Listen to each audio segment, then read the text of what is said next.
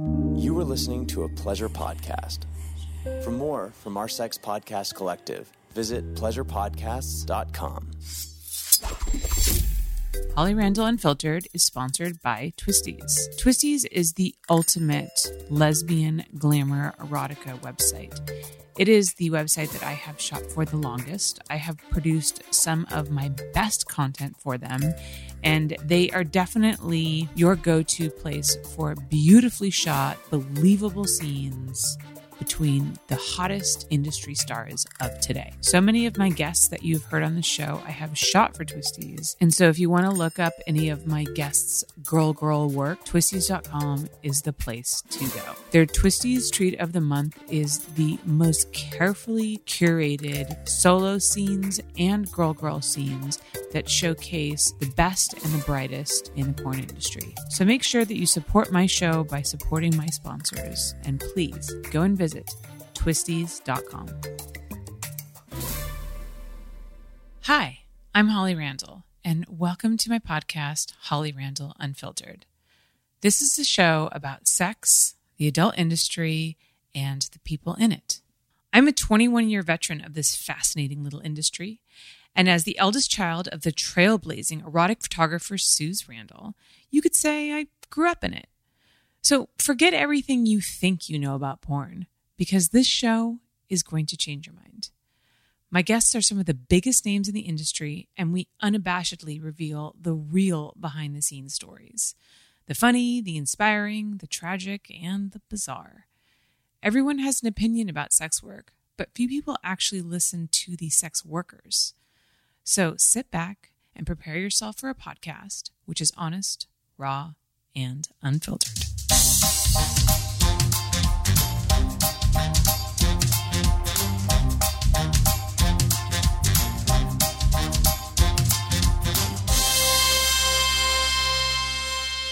Hello, everybody. Welcome to a very special episode of Holly Randall Unfiltered. Today, I have multiple returning guests, Joanna Angel, director extraordinaire and also performer extraordinaire. And for the first time, I have performer and new director, Casey Kisses. Yay! Yay! So we're here today to actually talk about Casey and Joanna's new movie called Casey, produced by Adult Time, which Joanna directed and stars Casey and is basically about her life story, which is a really, really interesting story, by the way. So this is pretty cool because it's pretty rare that like a porn movie is based on a true story. That almost never happens. So like, how did this idea even come up in the first place? Well, I actually, over the years, it's almost like I feel like I was like a Casey creep or something. I mean, this basically all started, which you probably don't remember. I think it was one of the first times that we worked together. We worked together in San Francisco. And I remember we were at the airport on the way home, and, you know, the flight was delayed. We were kind of just sitting around. And I actually remember Casey was on the phone with someone, I think, who was like fixing her bike or something. I just heard her talking about motorcycle things on the phone. And I don't know, when she got off the phone, I was like, oh, what was that about? And she was like, oh, blah, blah, blah, like something with her motorcycle, someone was fixing it or whatever the case was. And I was like, oh, that's so hot that you ride a bike. I've always thought, you know, girls who ride are super hot because it's one of those things I can't do, but people assume I can because I have tattoos, look like you know. Ride a bike, yeah. So I'm a biking poser. So to speak to an actual biker is always a cool thing.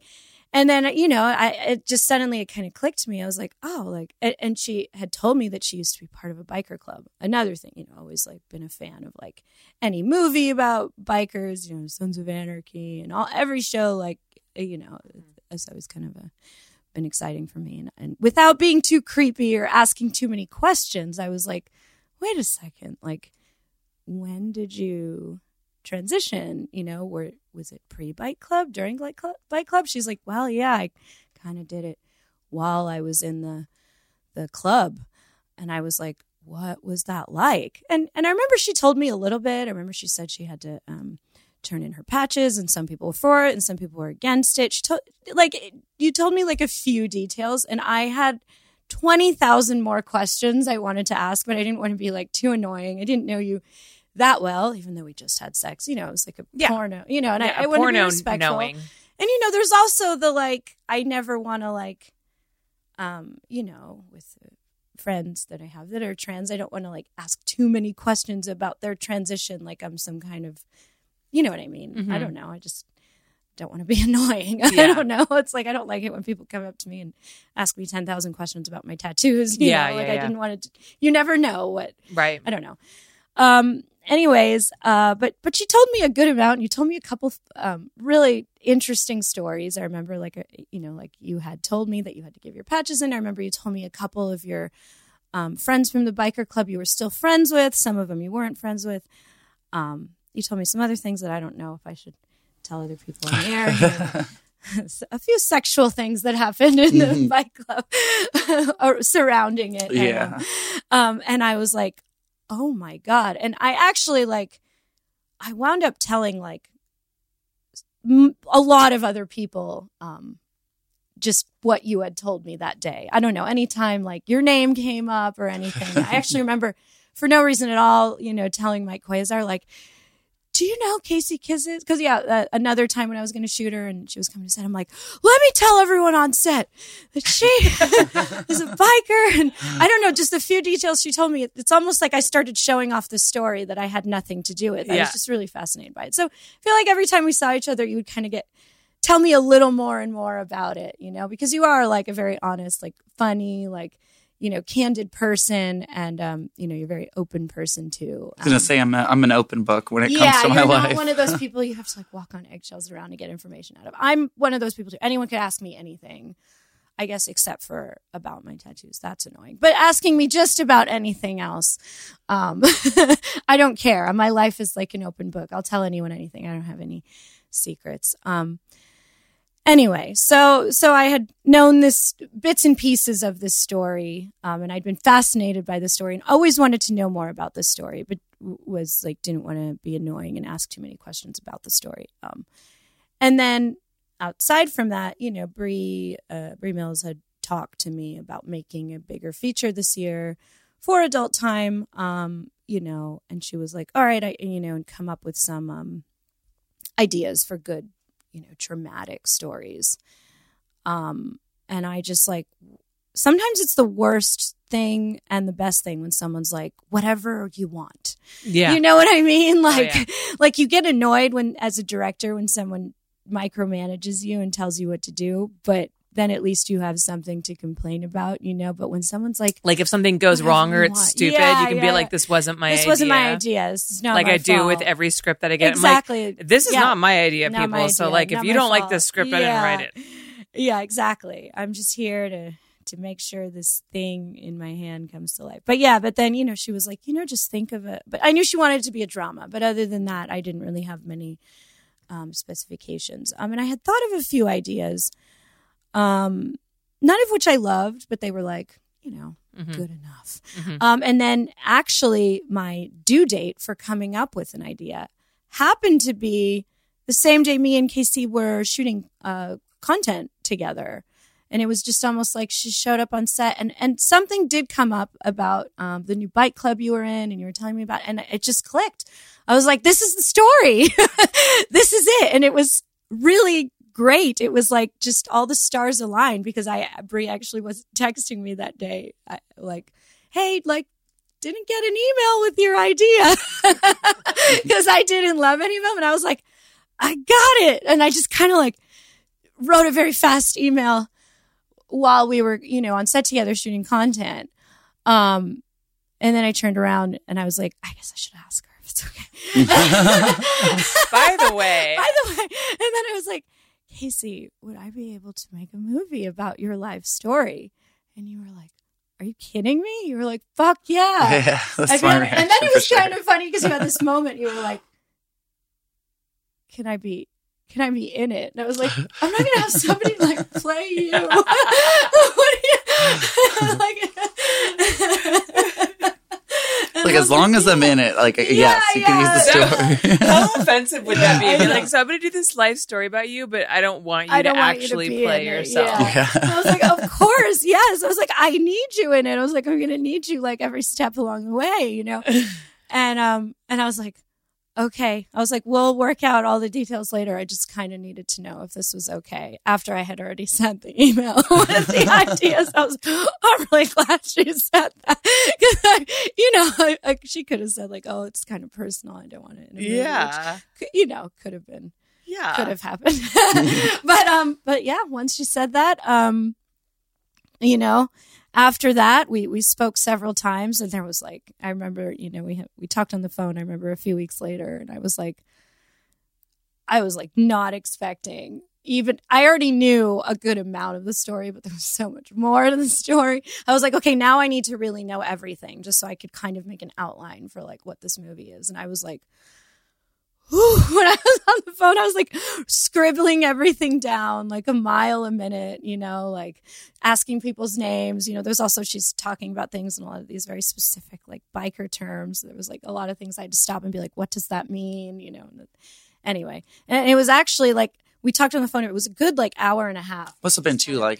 Yeah, 2 hours told almost. Me so much just so I could kind of get like an outline or figure out like what the hell, like, how this movie is going to get to start to take shape. And I actually do remember, you can ask my husband, when we got off the phone, I started crying. I was like, oh my God. I couldn't stop crying to him. He was like, what's wrong? I was like, Casey Kisses is like the most amazing person in the entire world. And that's all I said. I was like, she's such a badass. And like, I just have so much respect for her. And I was like, I have no idea how to do this movie. I've never had anything that I wanted to do. I had to, I'm also known for usually making comedies, things that are kind of tongue in cheek. I was like, whew. So I think I was kind of crying because I was really moved by the story, kind of crying because I was like really overwhelmed by how to do justice to this. You must have really felt so much pressure. Yeah, I was like, and not even pressure, not caring about, no offense, they know, not caring about what adult time would think or the critics would think. Or I was like, I wanted to do this story justice and make sure it was handled properly, and it's hard to do when you're making a porn and dealing with something very emotional. Anyway, that's sorry, I always talk too much. That's okay. That's why you're such a great podcast. So that is how the origins, that's how this movie came to be, and that was step one. All right, Casey, tell us your story. Well, like Joanna said, it was like we were on the phone for it must have been close to like 2 hours that we were going on, and there's so much to the story that it had to be condensed and put in a way that we can fit it in 2 hours, I guess, or however long the final edition is going to be. But yeah, I was basically living in a motorcycle clubhouse when I decided to transition. Really come out. I came out before I transitioned, and because I was really kind of struggling and fighting mentally with sexuality and gender and just all of that at once, and none of it at once as well, because it's like you're battling with gender identity, sexual identity, but you're also it's all of that, but it's also got to do with none of that and just being yourself. And I really was like waking up every day, like wishing I was a different person, wishing I was in a different body, that I finally had the balls to wake up and tell my girlfriend at the time that I thought I was gay, because I had all these feelings. And it wasn't long that the bike club started finding out, and they actually approached me. I guess this part's not in the movie, but they approached me and they gave me an option to keep the patches or turn them in. And my dad. And then just for people who don't know, like, so when you join a gang, like a motorcycle club, yeah, not a gang, not gang, no gang activity. Also, not only was she in a bike club, like even just the story of you joining the bike club, she was like road captain. You were like very high up. Oh yeah, so I had an officer's title for about a year before I got kicked out. But meeting the club and everything was like super interesting as well. It was we were at like a bar, and I met my friend who's still a really good friend of mine right now. Actually, he was just over my house last night. But I met him outside of a bar. He had a patch on his vest that kind of resonated with me, and I was like, "Hey, how do I get a patch like that?" And he hands me a business card that says, "You just met so and so from this motorcycle club." Okay. And it was like, is that how it usually happens? That was the first time. I mean, I have other experience with motorcycle clubs, but that was the first time somebody's ever handed me like a business card that said, "You just met this person," and he, gave me a gas station to show up to, at the time. Sorry, can we get business cards that say you just met Joanna Angel? I know, or you just met Holly Randall? Because that sounds like talking about yourself in the third person like that kind of sounds really dope. You said it was like you just met with like a line that you had to like fill in, like almost like so everybody in, which makes it even more. Yeah, so they all write their names on the cards. Yeah, and that was one part. Obviously a lot of people had to read the script before it went into production, and that was always the part that anyone who would read it over would be like, why doesn't he just say, "Hey, come to," and I was like nobody understood that everybody thought it was some kind of typo in the movie, or like why would a biker hand a business card? Back then, cell phones we weren't using like a ton of cell phones. I was like, no, this is a detail we need, because I thought it was like such a special, unique detail. It sounds like very this guy at symbolic. A bar, and he gave you this like handwritten business card. Yeah, I don't know why I thought it was really. I still got the card somewhere in my house. I thought it was really special. But I started showing up to the gas stations where he was like, "Oh, meet up over here." And it would be raining, and I'd go and use my last like 50 cents on a payphone and call them up, be like, "Where are you guys at?" And they're like, "Oh, well, it's raining. We're not going out tonight." And it happened like 2 or 3 times, and then finally, when I showed up at one of the meets and it was raining at the gas station, nobody's answering the phone, and I'm waiting around for quite a while. All of a sudden, a car pulls up, and this dude jumps out with tattoos, and he's like bald, and he's like, "Oh, Are you so and so?" And I'm like, "Yeah." And he's like, "Well, I'm the president. We're not doing the ride tonight." He's like, "I just had to meet this crazy motherfucker who kept showing up in the rain thinking that we're going to go riding." So he shook my hand, and I was like sitting there soaked. But I guess that's basically how it started. And I started riding with the club. The patches is something that you're not just like given on the first day. It's not like, "Oh, you just joined the club. Here's a vest with patches." It's like kind of something you got to earn. And in this particular club, it's something that you earn over time. And a way that we were able to, I guess, show that to the viewer is we use a moment in my bike life, I guess, that really kind of resonated with me as like, and I guess the club at the time, that it was like something that was like really impactful and meaningful to them. And basically what happened was I showed up to when I started hanging out with the bike club, one of my friends was like, "Oh, I want you to show up in my house, and, we'll get to hang out a little bit more. I get to see more about you." And I was on my way to do laundry. So I had all my clothes in a backpack on my back, and riding maybe an hour to his house. And when I get there, his girlfriend's running out of the door, slamming it. She's screaming, she's like, "Fuck you. I'm calling the cops." And I was like, "Oh shit." So I run inside, and I'm like, "Dude, your girlfriend's calling the cops." And he's like, "Oh no, she's not." And I'm like, "No, dude, she's really calling the fucking cops." And he starts freaking out. And he's like, "I don't know what I'm going to do. I got all this illegal stuff in my house." And what I did was I just took off my backpack, I unzipped it, and I just dumped out all my dirty laundry on his bed. And he's like, "What are you doing?" And I threw the backpack at him, and I was like, "Fill it up." And then I ended up taking off and just riding to his friend's garage, and we ended up dropping off the backpack. But that was once I posted on my personal Facebook that we were making the movie. He was like, "You got to put it in the story," and I was like, "Don't worry." I was like, "Of course it's going to go in there."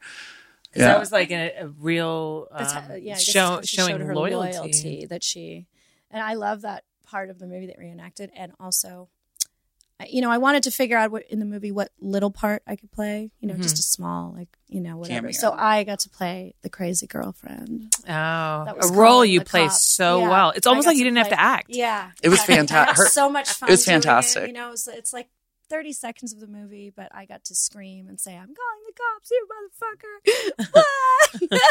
Yeah, it was to be honest, it was great. I felt like I was like really in this moment. I was like, you're bringing me back like 10 years. She was, I think the whole story, the running theme, I feel like is like it's like a story of loyalty. Like no matter what you got thrown at you, you were always loyal. Like trying to get into the club, you did exactly what you needed to do, even though it wasn't, you didn't need to yet, and then, like always being there. Just basically whoever was near you or you were around, you were very loyal to, but they all were pieces of shit to you. So it's very frustrating because you were just like, no matter what, you're like, I'm going to do anything this, drug dealer needs. I'm going to do anything my like abusive dad needs. I'm going to do anything that, and I know you skipping, over some stuff, she, when you still were, when you were not a woman yet, when you were still a guy, you really did love your girlfriend, and it would hurt her that you couldn't love her in the way that you wanted to, but you still tried to be as loyal to her as you possibly could. For 8 years, yeah. But she wasn't loyal to you either. Yeah. Wow, this story is definitely getting off to a really interesting start. But we are going to cut for a commercial real quick, and then we're going to jump right back into it because I feel like once we really start to get into the meat of the story, I don't want to interrupt you. Okay. So we need to stop now so that we can come back and not stop. So hang tight, guys. We'll be right back. Going into a sex shop can be overwhelming. You can spend hours browsing the shelves only to come home and realize you still forgot a necessary ingredient for your romantic night. Well, Like a Kitten has your back when it comes to planning a perfect evening. You get to choose one item out of each of their 6 categories: toys, beauty products, lubes and cleansers, games, sexy accessories, and lingerie. Within each category, you have 8 or more products that you can choose from, so you can really build an experience that's customized to your specific desires. Like a Kitten really takes the guesswork out by sending you this amazing themed box, which, by the way, only costs $69, and some of the vibrators alone in those boxes retail for more than that. So this entire box of 6 gifts is an incredible steal. And what's really cool is that a portion of all sales go to charities that focus on women's empowerment, education, and health. So you can feel good about feeling good. And right now, Like a Kitten is offering our listeners 20% off plus free shipping when you go to likeakitten.com/Holly or enter code Holly at checkout. That's likeakitten.com/Holly or use Holly at checkout. I will be posting the link in the episode description. Holly Randall Unfiltered is brought to you by CamSoda. Did you know that guys who ejaculate 21 times a month have a much lower rate of prostate cancer? Imagine that. Who thought that jerking off your whole life could actually be a lifesaver? Now, when you jerk off, you might want something a little different than just run-of-the-mill porn. Maybe you want the real thing, which you can only get on camsoda.com. Live girls from all over the world, 24 hours a day. It's like your own private strip club with thousands of girls. You want to see what the hype is all about? Go to camsoda.com/Holly to get $20 free with your first purchase. It works great from your phone too, so you can even sneak a little viewing time in the bathroom. Go to camsoda.com/Holly to get your free $20 today.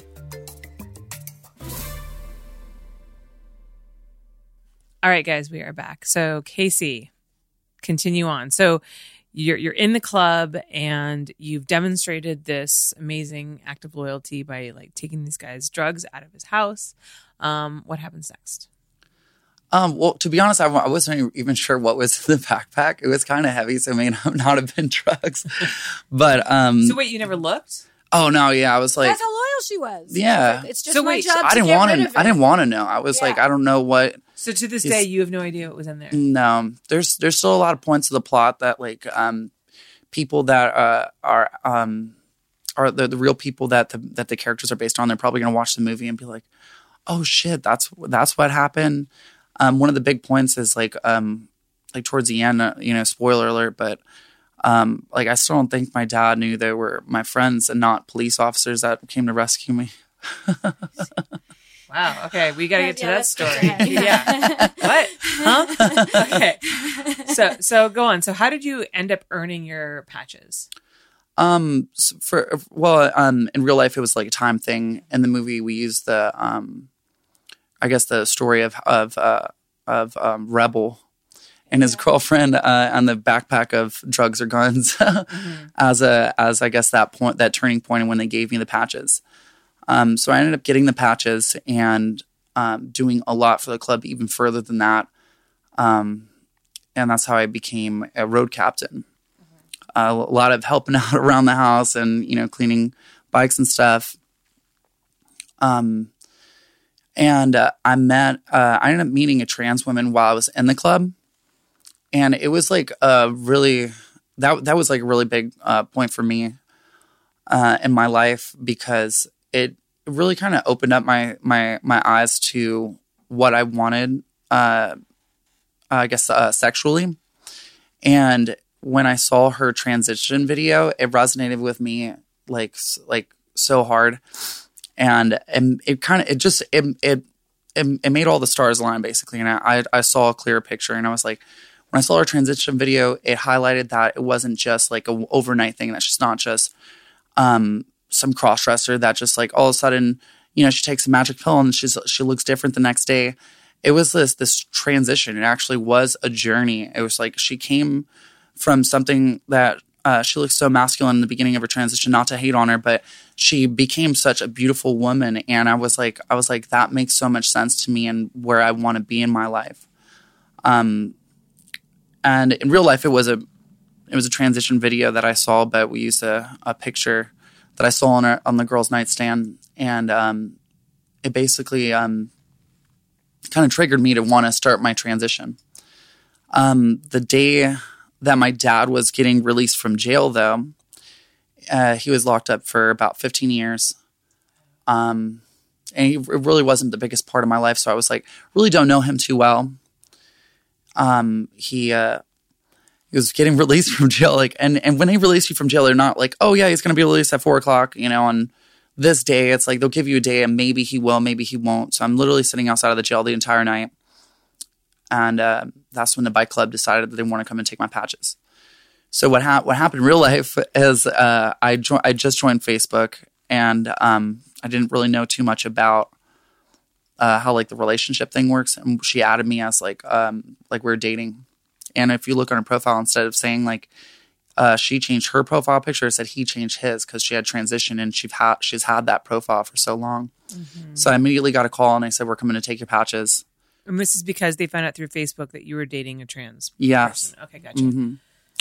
So they ended up showing up at the jail. Oh, it was like the worst. It was the worst day ever because, right before they found out and wanted to take my patches, right before he got released, I was thinking, this guy has been in jail for 15 years. He doesn't have any clothes, any shoes, any money, or any toothbrush or anything like that. So I threw a fundraiser for him. So when he got out of jail, he's got all these people that he wanted to thank, and I had to immediately be like, well, I'm not part of the bike club anymore, and fuck those guys.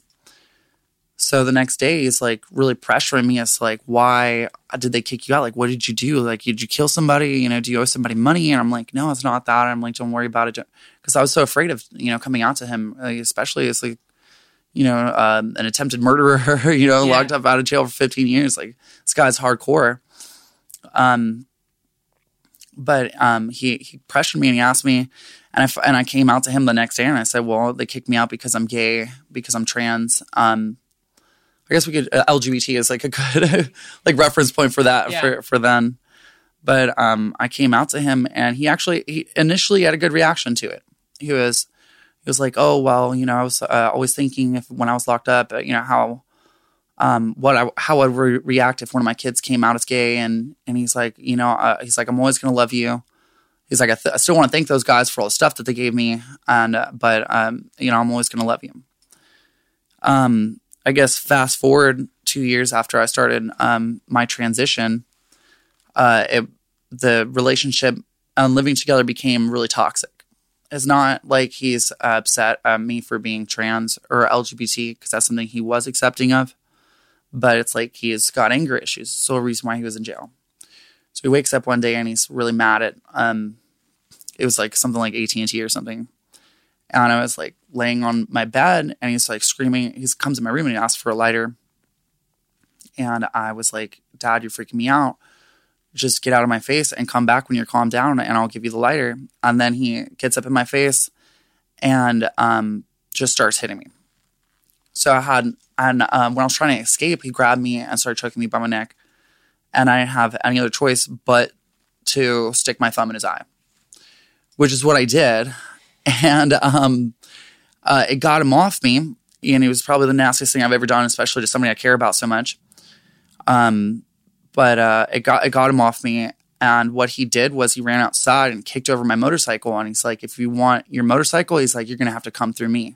So here's my 600-pound motorcycle laying on its side is my only option of actually getting out of there and just being completely terrorized by him at this point. So I called the person who originally gave me the you just met this person card.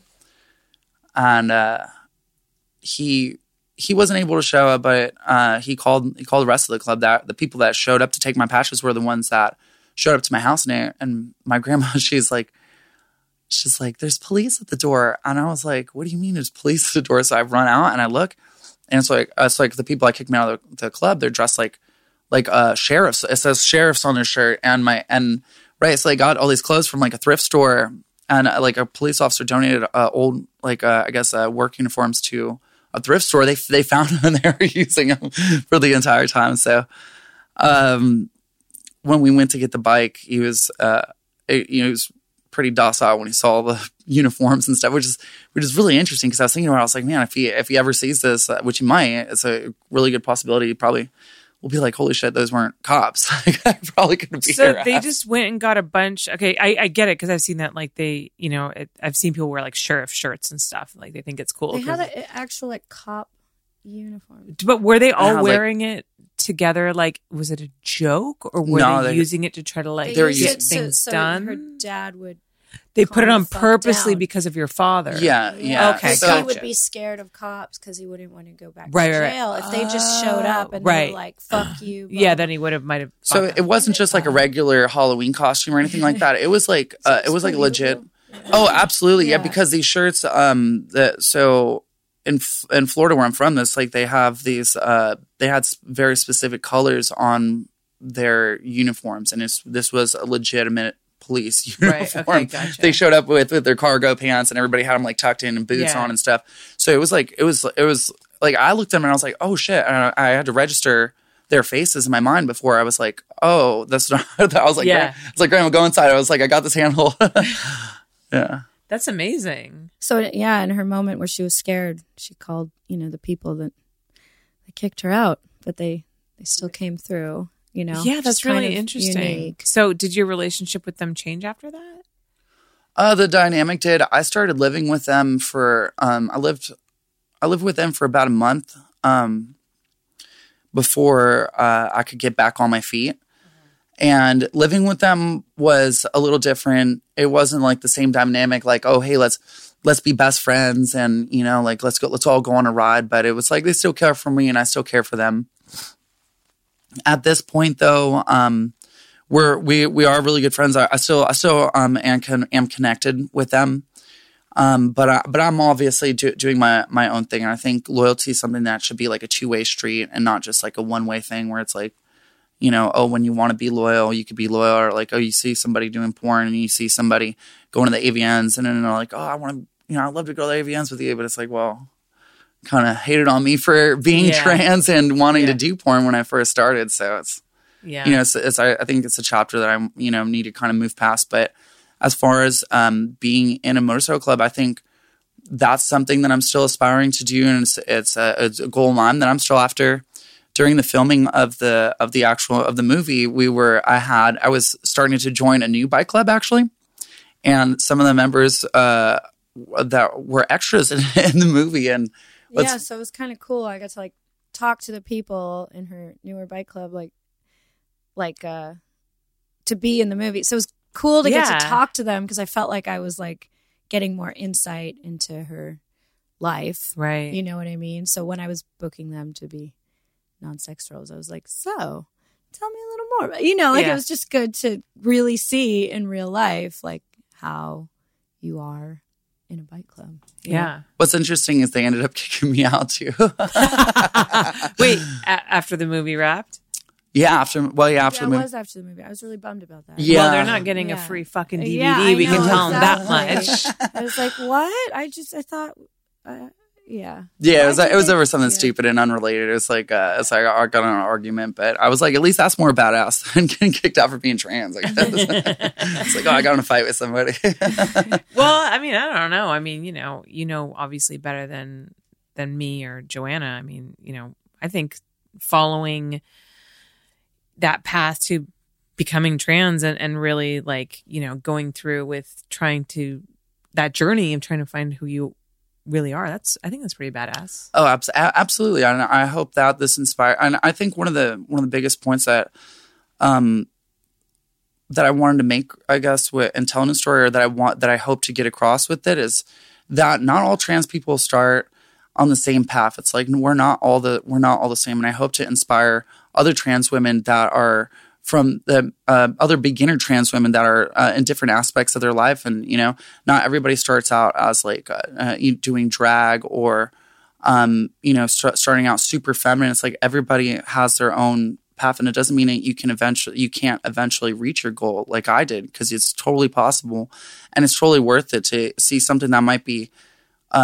so far out of reach, to work hard and to go towards it and to go after that every day. It's it's really been something that that has pushed me to continue on other ventures, and I hope that it inspires other people to push on with their ventures as well. Yeah, because I mean, being in a motorcycle club is kind of one of the most like hetero-masculine things you can do, right? And I mean, it's intimidating enough, even when you're not transitioning, right? Exactly. So, and I guess it also speaks to your point that people, one does tend to stereotype all trans people as having been a certain way before the transition. Like, you were this. I'm not surprised. You were right. But it sounds like, for you almost seemed like on the opposite side of the spectrum. Yet, that was your calling. That was your ultimate. I feel like I kind of had to be, and I feel like it was also a blessing because I have my father was locked up. I grew up without a father figure, and you can imagine my little sister, or even my older brother. We kind of had to rely on each other, and especially like my little sister, I was able to take care of her, and I feel like, with the body that I had, and I feel like everything kind of works out for a reason, and everything was kind of meant to be. Mm-hmm. And then also, and you're still in you were in a bike club. You're still obviously really into riding your bike. Yeah, I got a club I'm hanging out with too. Yeah, so third club. I mean, again, it's like you can be trans and still like have all these other interests that one might only say like is a very hetero, right? No, there's like masculine interest. But my mother rode dirt bikes. I mean, I didn't know her very well, but she rode dirt bikes. My sister was like, I taught her how to do makeup. Like I always looked up to my aunt. She's like a rancher. She has like horses, and she goes out, and it doesn't stop her from being feminine or from being a beautiful woman. And those are the women that I looked up to. I wasn't looking at like Kim Kardashian and being like, oh, I want to, have a fat ass and, start twerking around and shit. I was like, I see these powerful women that I've really looked up to. And I was like, I want to be like that, Yeah. So not like just conforming to the stereotypical gender roles. Yeah. Yeah. Yeah. So so you left your father's house. You were staying with the bike club. What happened from there? Like, when did you actually transition? Were you starting to transition when you were living with your father? You've already transitioned. I was like three parts to this. I feel like transitioning is like an ongoing thing. I feel like there's never like you're done transitioning. I feel like I'm still there's still things that I'm wanting to do and to get done.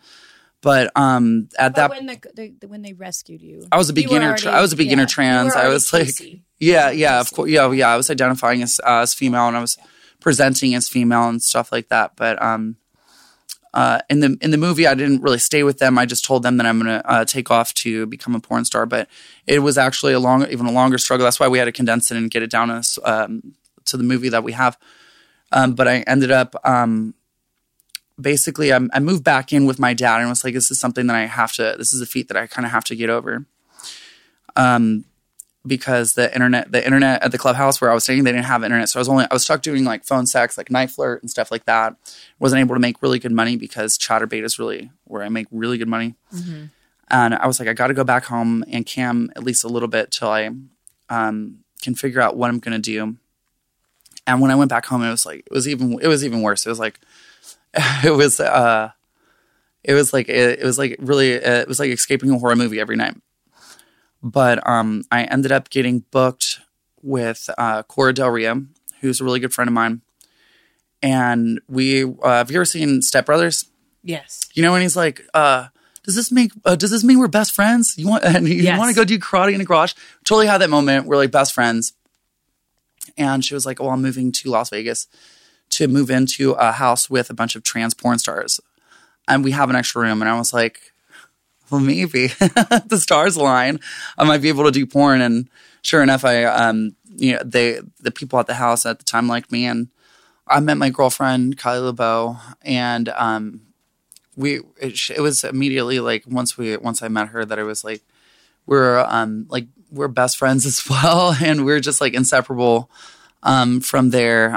For the movie, we had it. So when I made it to Las Vegas, Owen Gray and Kylie are walking down the stairs and wanting to do a cam show with me, which ends up being really successful. And I had the creative freedom of picking who I wanted to work with, and obviously I chose my girlfriend. And I think Owen Gray is such a wonderful performer and person as well. I finally got to work with him just a few months prior, and not only I had a great time, but I was like, the way my girlfriend's eyes were like rolling in the back of her head, I was like, we got to have Owen in this movie. Yeah. And since he doesn't really shoot mainstream stuff anymore, it made it that much more of an honor to have him in the film. Mm-hmm. Right. So let's talk a little bit about the production. So I know that so I actually had Dante Cole on a couple of weeks ago. Yeah.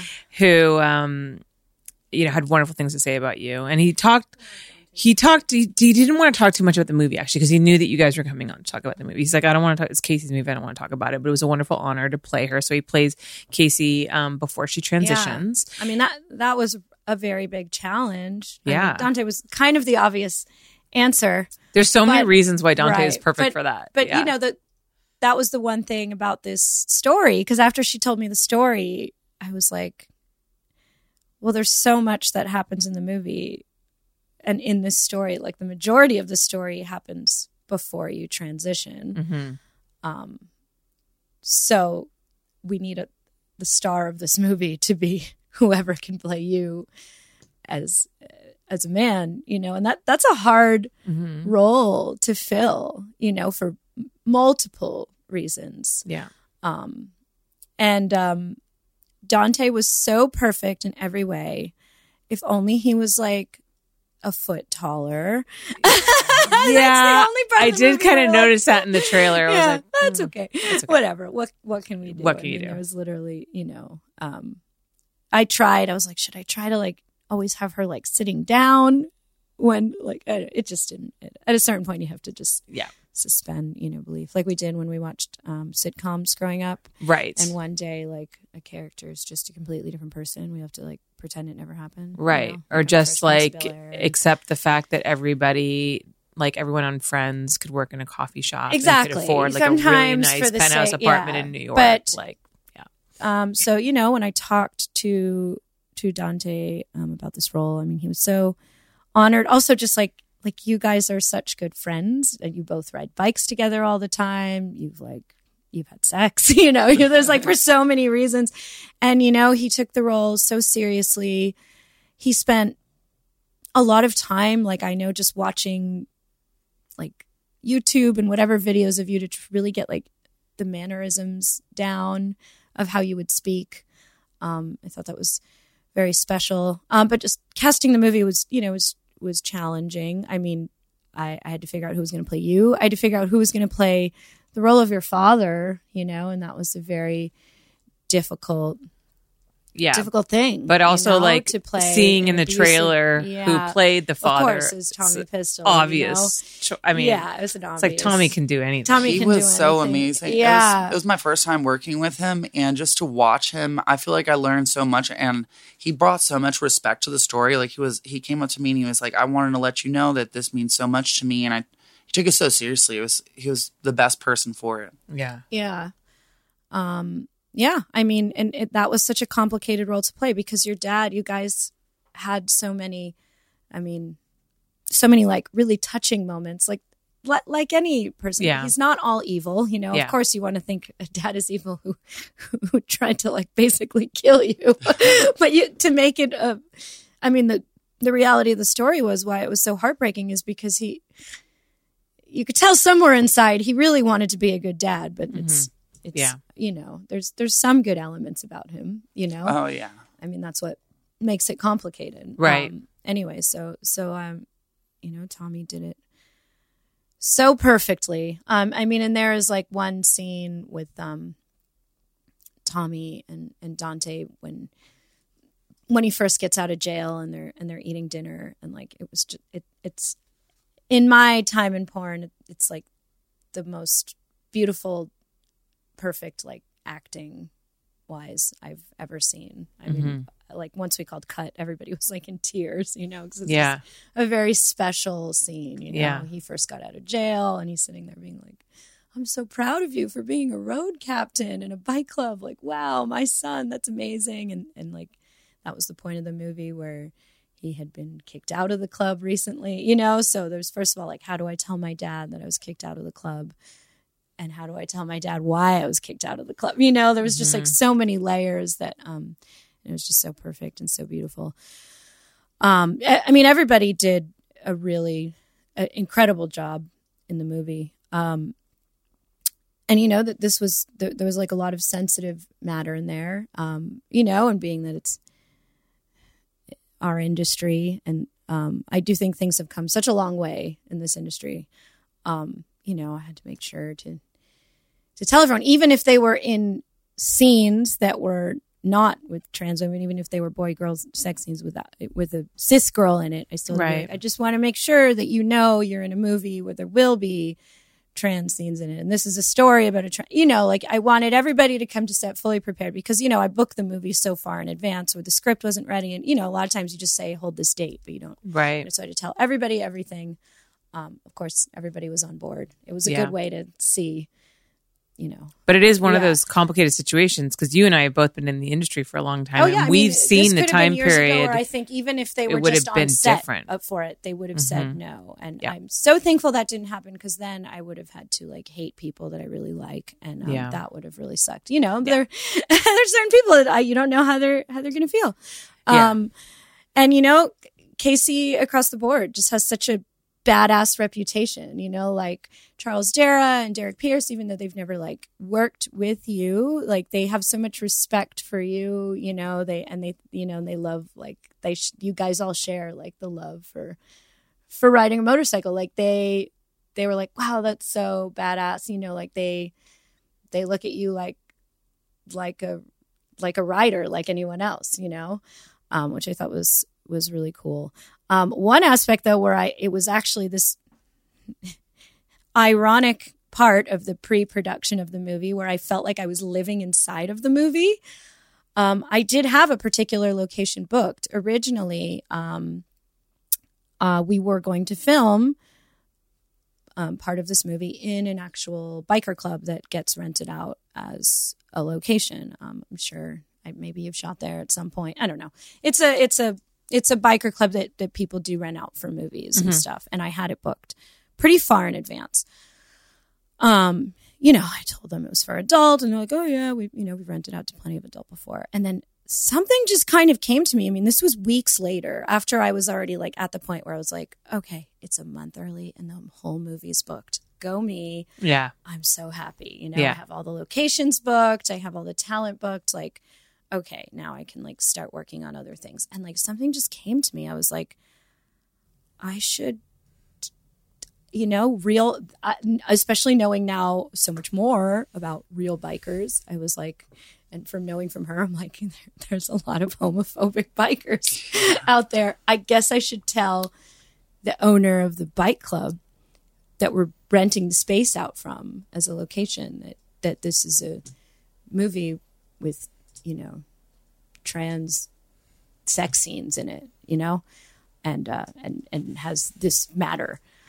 And I was like, hey, and I was booking it through one of those location agents. I wasn't even talking to the owner of the actual bike club. And I'm really glad I wasn't, because I probably would have been murdered by now because I had words to say. But I texted the location agent. I'm like, I don't know if this really shouldn't make a difference at all, but I just want everything out in the open. I want everything to be clear.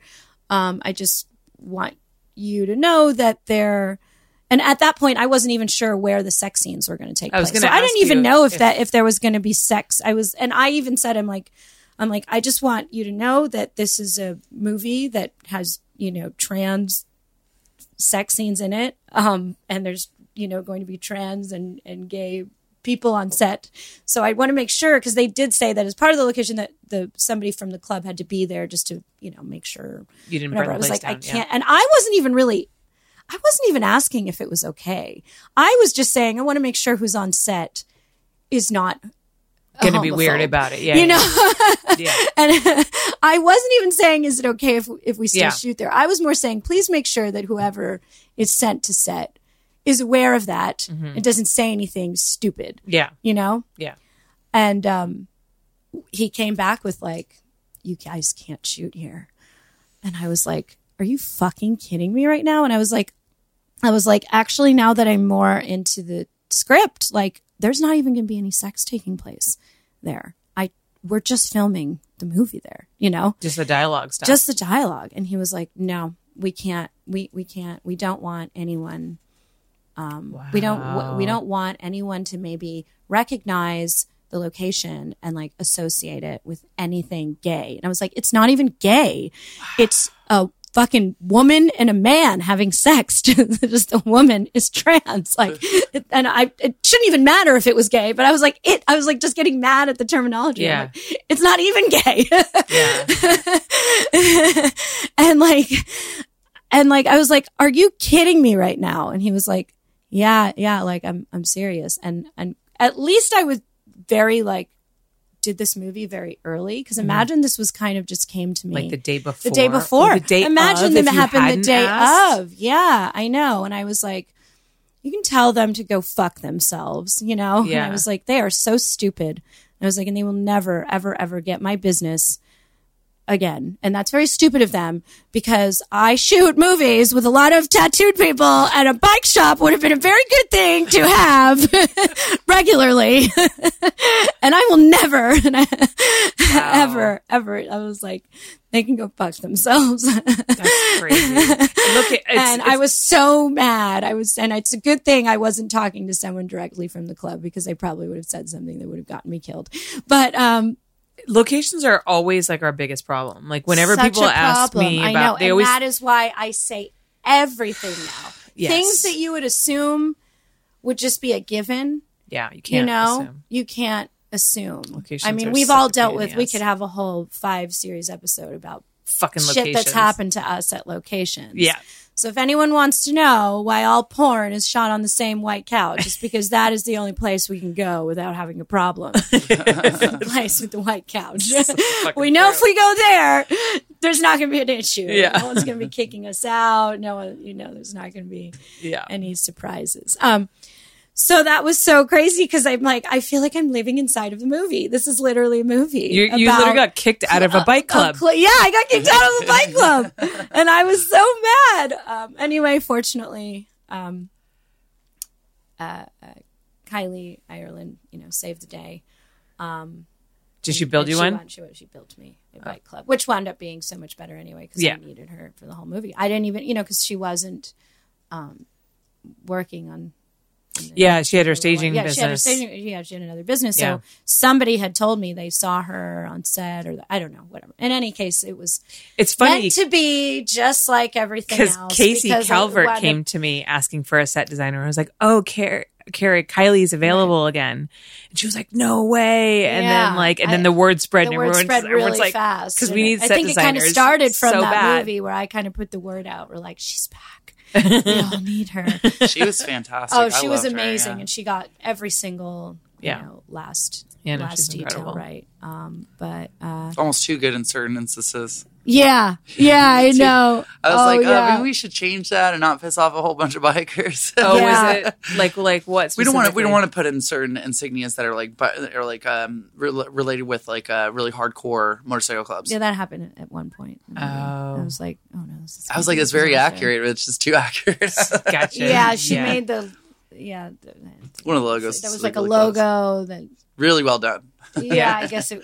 What was the issue? It happened like- on set. We were like, and action, and you were like, wait, and I was like, not action. So the One moment, please. So the whole reason, like, motorcycle clubs, if you ever seen like the back pieces, and it says like the name of the club, and then it has their logo and thing on the bottom. It's more of a traditional motorcycle club back piece. It's called a 3-piece patch, or a 3-piece rocker, and it started from back in World War II when all the vets come back that were doing.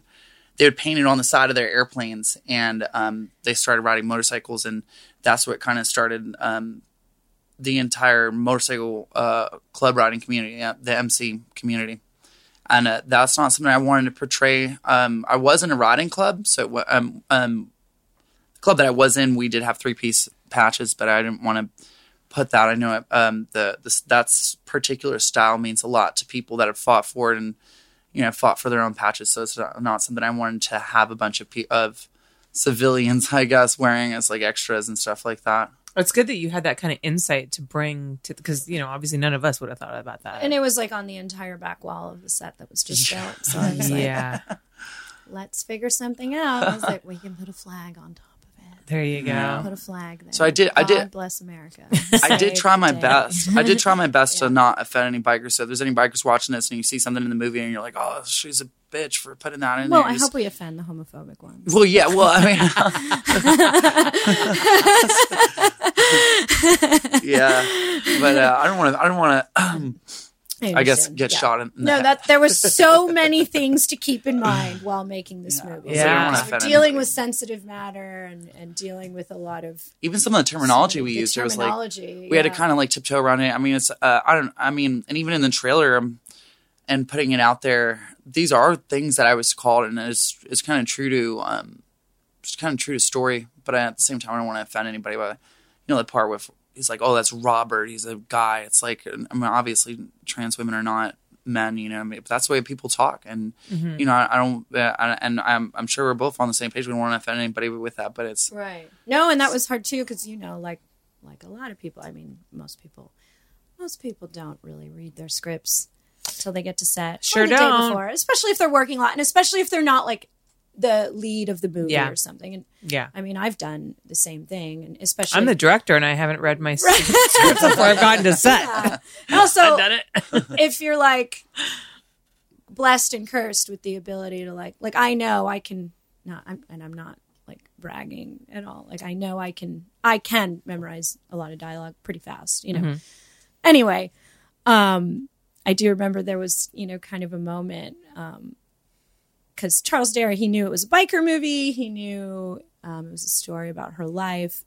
And like, I don't think he really knew what the movie was about. So I kind of saw him like, he was like, what scene are we doing next? Cause and then you could tell he was reading it. And I was like, you didn't read the movie, did you? And he was like, cause he didn't have the parts that he had were, I'm not calling him irresponsible by any stretch of the imagination. The parts that he had were not, he probably skimmed through it. He's like, all right, I'm only doing 3 pages tomorrow. I'll read it. You read his parts. You know what I mean? And then I was like, okay. And it was sort of an important part. You can't depict this kind, you can't have this kind of movie. You need somebody to play the homophobic person. Yeah. We actually needed multiple people to play that. So I think that was kind of a moment too, where he was like, I don't want anyone to think that I'm like, I know, but like, if we don't have the asshole in the movie, we can't make the movie. Yeah. We have to show, you know, her as a man getting patronized, you know? So like, I don't know. So that was kind of a thing too. So it's almost like, but I think anyone who watches the movie will have to know, like you wouldn't have been in this movie if that was actually who you were, you know. The fact that you were even in the movie shows you're not homophobic. I think we were about to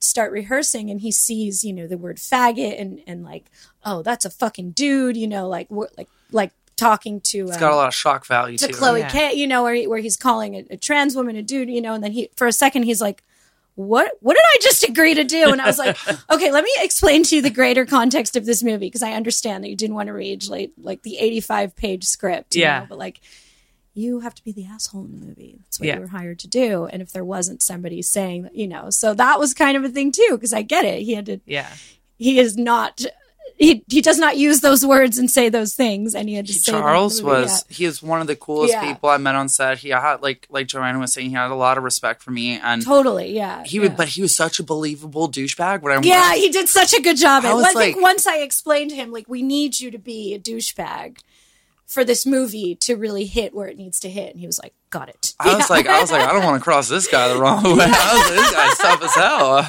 No, I mean, he is like such a great actor. When he becomes, what is it, Carl? Oh yeah. It's different it's person, so amazing, but he's actually really lovely. In fact, if you want to get to know the real Charles Dara, you can go watch my podcast interview with him, which I actually filmed at the very beginning of when I started doing this show, and it's actually a lovely, very insightful interview. He's actually a fascinating spiritual person. Oh yeah, he's super spiritual. He's super fascinating. Yeah. But yeah, that was a funny moment on set where we start rehearsing, and it's like, you fucking faggot, and he's like, wait a second, I can't say the, you know, and I'm like, let me explain to you. Yeah. You know, so that's hard. That's a hard thing too, you know, and we're dealing with so much unique material. Yeah.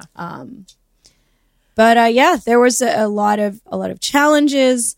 But also I had to find lots and lots of people that knew how to ride motorcycles. It's kind of funny. Another story that makes sense with all the stories I tell about me and my husband, because Aaron Smallhands, he had a part in the movie. He actually played like her best friend, you know, the one that got her in the bike club. Mm-hmm.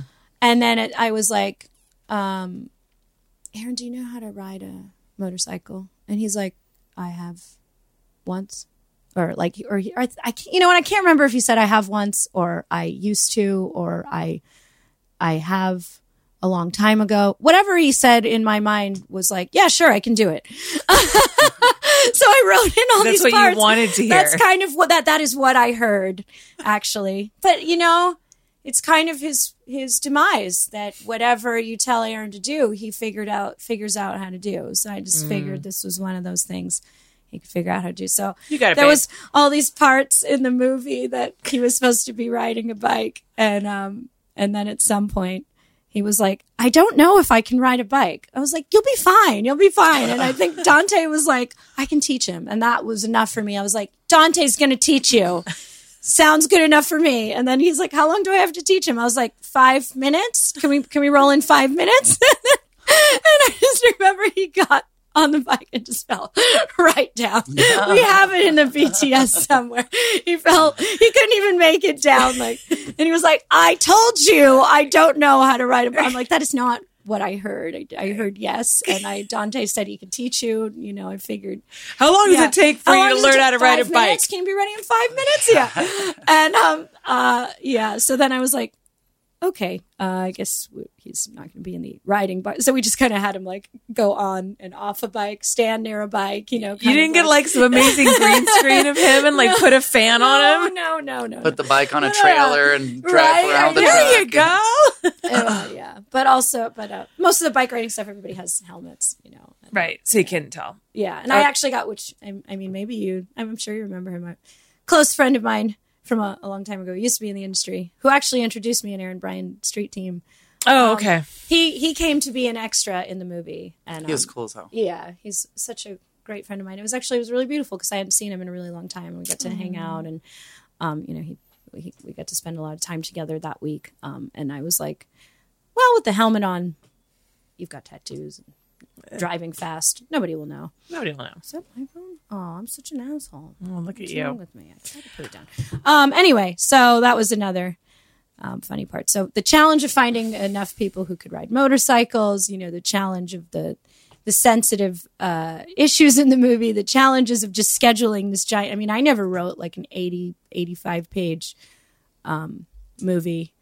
And, and having the right people be in it. I mean, there were just so many challenges. But I have to say, once the movie started, it went so smoothly. Like all the challenges kind of happened beforehand. And I'm really glad. And it's because we really had just like such an A-list cast. And almost to the point where it made me feel lazy as a director, because I don't shoot camera, but I had Quasar and David Crawford, both who are incredible.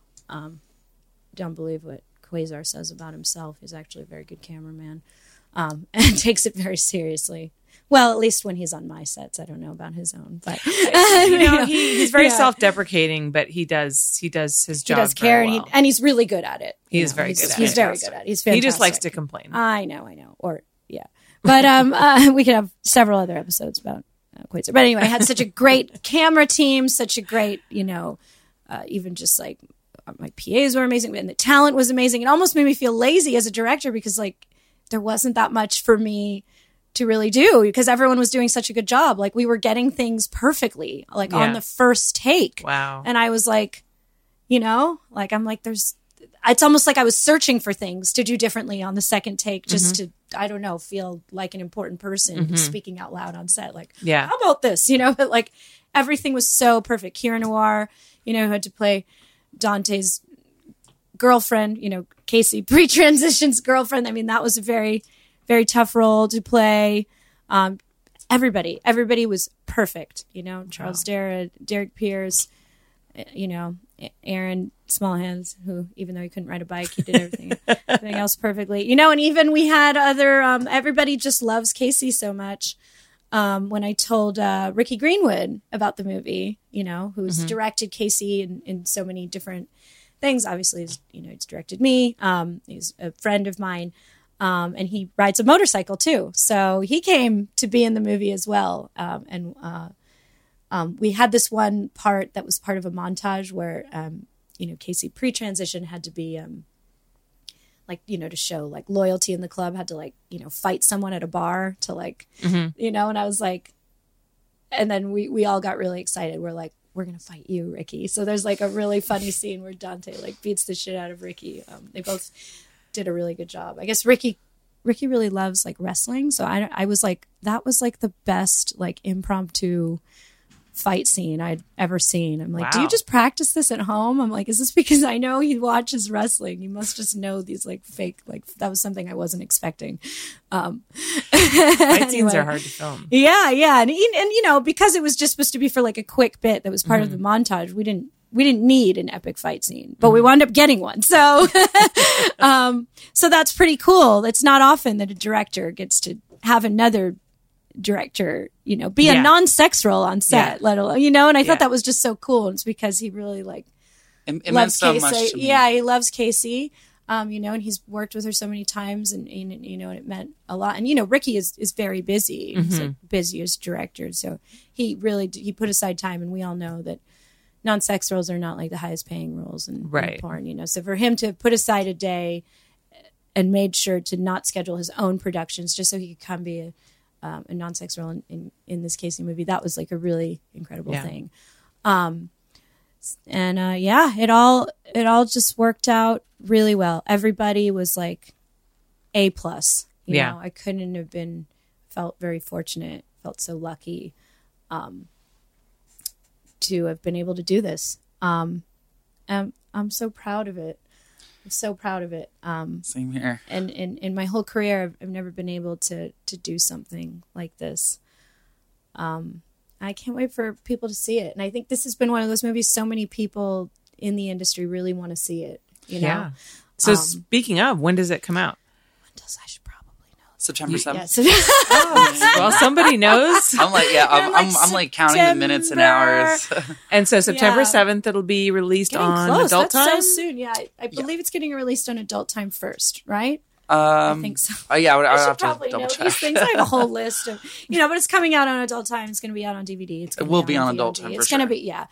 I think it's coming there first. I think should that if probably know people, exactly, if but you yes. want to know all the release dates, I think they should follow you should follow Joanna and Casey, which Follow means Adult Time. And Mm-hmm. actually, this is a perfect way to seg and wrap up the interview, because the next thing I'm going to ask you guys is to plug all of your social media handles. Okay. So before we do that, though, I want to thank you guys both so much for coming. Thank you. This movie sounds amazing. You better I'm very watch it. excited. I have a free pass to Adult Time because I have a channel on there. Actually, this podcast has a channel on Adult Time. Oh, yeah. Yeah, they had Holly Randall Unfiltered channel. So And I will there's going to definitely be a rated watching R it. cut that I believe they're going to put all on YouTube also. Oh, So, fantastic. yeah, exactly. So you can watch it. Oh, that's really Yeah, cool. you can Yeah. watch it, Wow. with your family.